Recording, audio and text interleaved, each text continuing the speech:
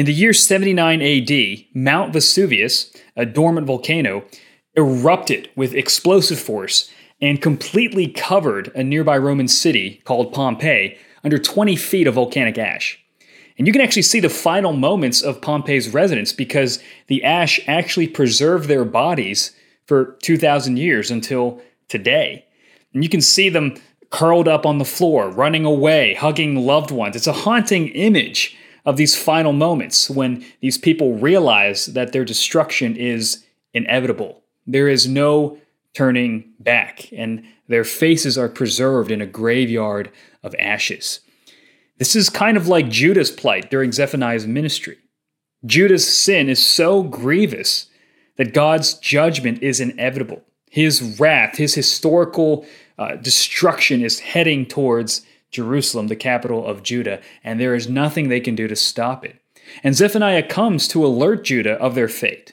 But he also provides a glimpse of hope beyond the rubble, that this is not the end of God's dealing with his people, even though temporarily they will face consequences. But there is a hope beyond destruction. There is salvation that will come through judgment. This is understanding Zephaniah.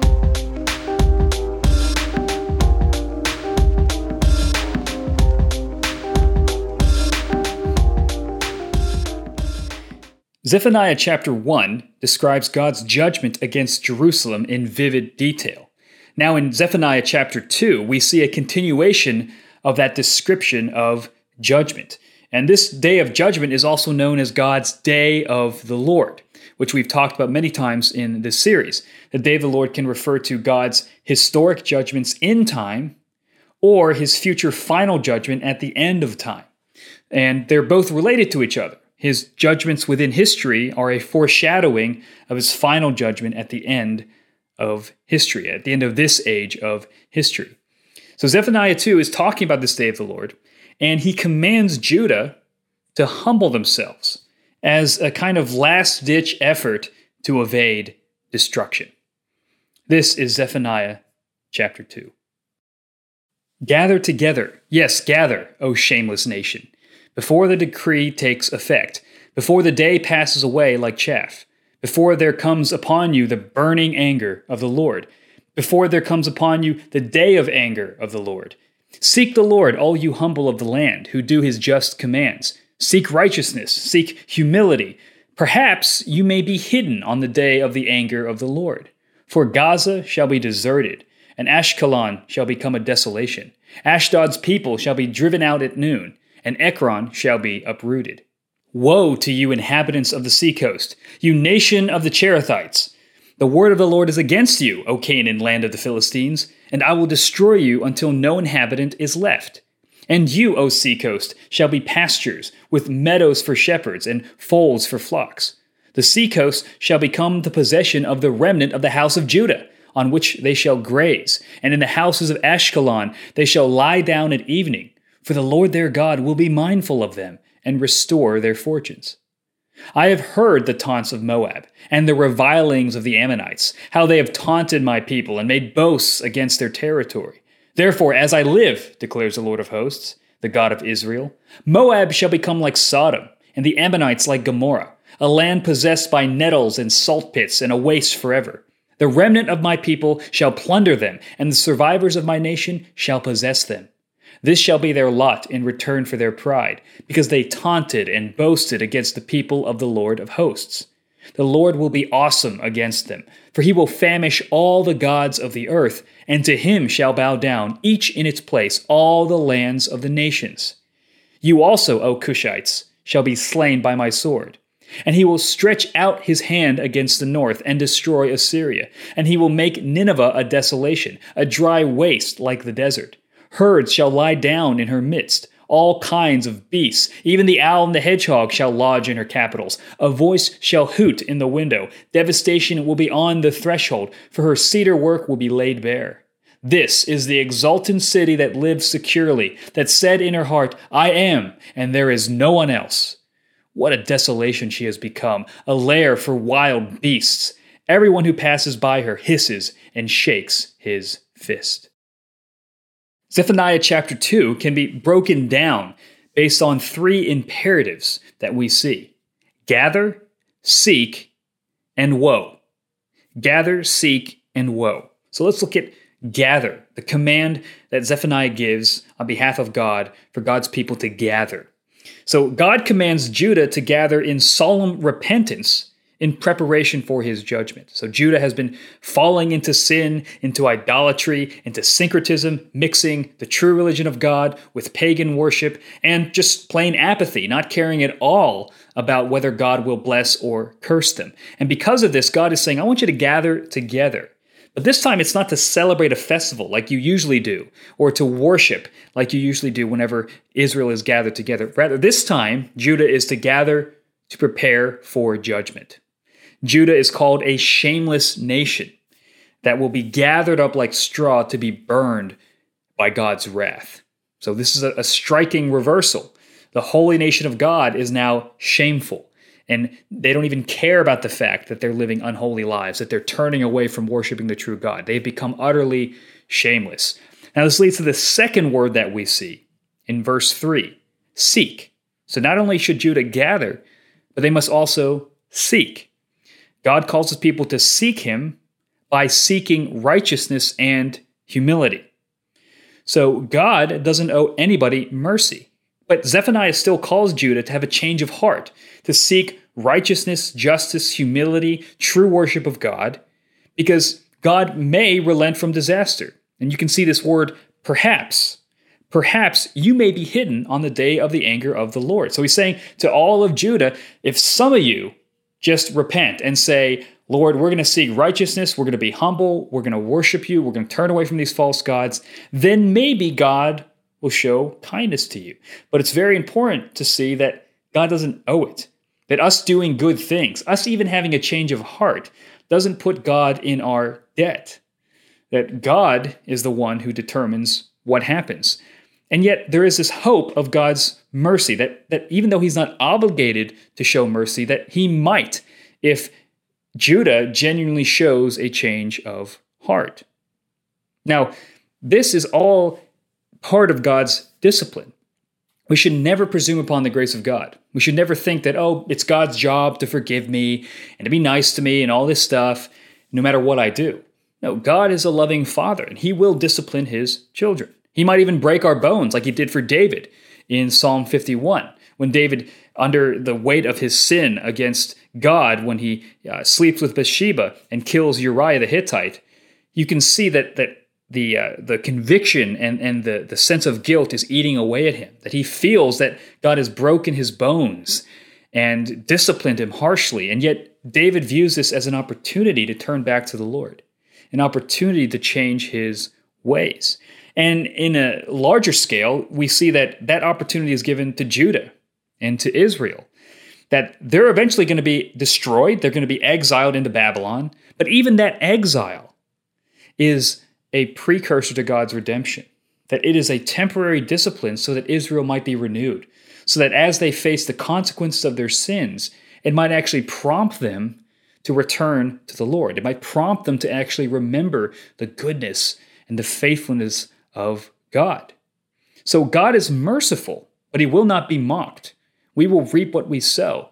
And yet there is still this sense that Zephaniah has that the Lord is gracious, and maybe if we just turn around, he will relent. But if he doesn't choose to do that, no injustice is done, because mercy is not owed from God to anyone.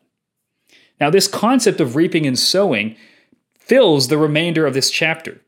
So God pronounces a series of woes, and woe is the third kind of command or call that God gives. He says, gather, and then he says, seek me, and then he pronounces woes, judgments, curses against his own people. And all of these, again, are elaborations or expressions of that principle, you reap what you sow. So you can see this description. God is described as trampling through Gaza, Ashkelon, Ashdod, and Ekron. Now, these are four major Philistine cities. Remember, the Philistines are the perennial enemies of Judah and the Israelites. You can see them constantly attacking the nation of Israel in the book of Judges. So these four cities are around Jerusalem, around Judah, and they're on the way to Judah. So God is trampling through them, and the destruction of these Philistine cities is so complete that shepherds and flocks are able to roam freely. I mean, it's just leveled. There's no cities, there's no homes, it's just flat ground where animals can roam freely. And you see God's justice continues. It sweeps from Moab to the Ammonites and to the Cushites and finally to Nineveh. So he's doing the grand tour of judgments of pagan nations around Judah. And the final stop is Nineveh, which is the capital city of Assyria. Now, Nineveh should remind you of the book of Jonah, because Nineveh is a city that Jonah eventually made his way to, and he preached a message saying, God's going to judge your nation. And amazingly, upon hearing that message, that warning, the entire nation of Nineveh, or the entire city of Nineveh, repents, and God relents of disaster. But it looks like the message didn't stick, and they're back to their old ways. And so God is once again going to bring destruction and judgment upon them. And this actually refers to a real historical reality, because Nineveh did eventually fall, and the Assyrian Empire did eventually dismantle itself. But all of these cities and their corresponding nations have this one thing in common. The word of the Lord is against them. The word of God stands against their nations. And this is a reference to the message of the prophets and to the written law of God, that the prophets themselves not only condemn Israel of their sin, but also they condemn the world of their idolatry and of their turning away from God and of their injustice and their wickedness. So Zephaniah's ministry, although it is focused on Judah and her sins, does not end with Judah, but extends to all the nations. All the nations of the world must fear the wrath of God. And the point that Zephaniah wants to get across the most is this: Judah should prepare for the same kind of judgment that they see around them. They are the exultant city. They live in luxury, and they assume that God's not going to judge them or harm them at all, despite seeing the destruction of the surrounding nations. And Zephaniah is warning them, look, you guys are going to be desolate and humiliated before the world. God holds all people to account, and especially his own people. You can see this in Revelation chapters 2 and 3, when, meek and mild Jesus is inspecting his churches, and he threatens to remove their lampstands. He threatens to judge them. He threatens to remove their status as his representatives if they continue in unholiness. So don't think that just because you go to a church or you live in Christian subculture and do Christian things, that God will overlook your sin or that he won't see your hypocrisy. You will reap what you sow. But thankfully, Zephaniah is not all doom and gloom. He actually gives hope to his people. And he gives this hope that there's going to be a reversal, that the wealth of the nations, the seacoasts of the Philistines, all of these glorious things that the nations of the world possess, are one day going to belong to the remnant of Judah. Now, the word remnant is all over the Old Testament and refers to the faithful Israelites who remain after God's act of judgment. So even though the righteous and the unrighteous in Jerusalem are going to face the same consequences, the righteous ones will make it through that time of testing and judgment, and then they will be blessed for their endurance. And this is something very important in the theology of the Old Testament. God promises that he's going to be mindful of the remnant and restore their fortunes. That's verse 7. Even though Jerusalem is destroyed, even though the temple is in shambles, God is not done with his people. And God's going to actually give the spoils of Moab and the Ammonites and all the nations that mocked Israel. He's going to take all of their glory and give it to Israel. God's going to crush the false gods of the nations. And they're all going to bow down before him, the nations. And that's a hint of a major theme in Zephaniah chapter 3, how God's judgment actually purifies Jerusalem and creates a multinational people of God. So there were little hints, little breadcrumbs of the work that God is going to accomplish in Christ and his church by the Holy Spirit in the New Testament. But it's just in seed form right now. But to summarize, judgment is coming for Judah. And if they repent, God may relent of his judgment. But regardless of whether God relents of his destruction of Jerusalem, God's purposes for Jerusalem and God's people will continue. That there will be a hope through the fire of judgment. That there will be a new beginning, a new covenant that will come, that will bring peace, restoration, and salvation to his people.